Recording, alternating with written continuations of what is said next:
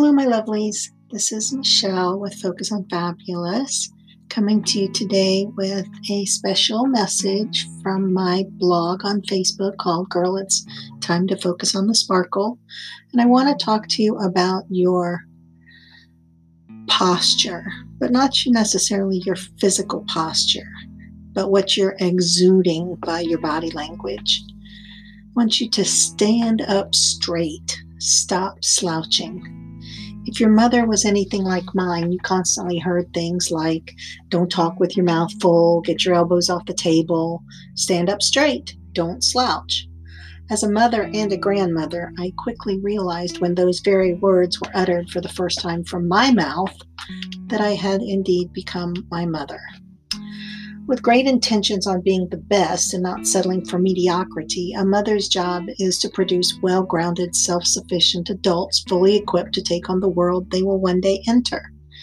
What I find ironic about hearing her voice in my head so often is that the lessons were not necessarily geared to focus on one area or aspect of life, but on life in general. Lessons taught every day that we carry with us every moment for the rest of our lives. Stand up straight. Stop slouching.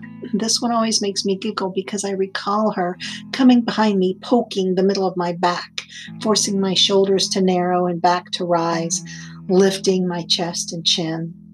As an adult, I now know this lesson was about more than improving my posture.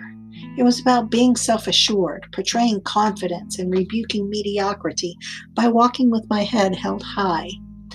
Many are the times I had to walk across a room with a book on my head, practicing that posture. You see, slouching is a stance of drooping posture, a careless walk or gait, if you will. The sheer look of it steals our confidence and displays that to others. Slouching deems us scared, powerless. It taints our purpose. People who stand up straight exhibit strength and control. They require respect simply by being present. They carry a certain character quality that disputes any doubts and proves them a tower to overcome any circumstances. Helen Keller is quoted as saying, "Always hold your head high. Look the world straight in the eye." We need to have an elegance in our posture to define to the world not just how we walk, but how we walk through life. Slouching will always send the wrong message. You have everything you need to confidently walk your path. So, how are you walking through life? Downtrodden? Misunderstood? It's time to focus on the sparkle. Imagine you have massive wings on your back. Embrace the difference in your posture, your overall attitude, and improved mindset. Feel how they affect the way you walk and move. Be conscious of how tall you stand, ready to take flight, and be completely conscious of your body and its posture.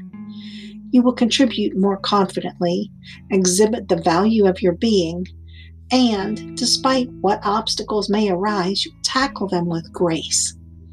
If you walk in a room, cross the street, or shake hands, any moment you are standing, make sure you stand up straight, head held high, with no slouching.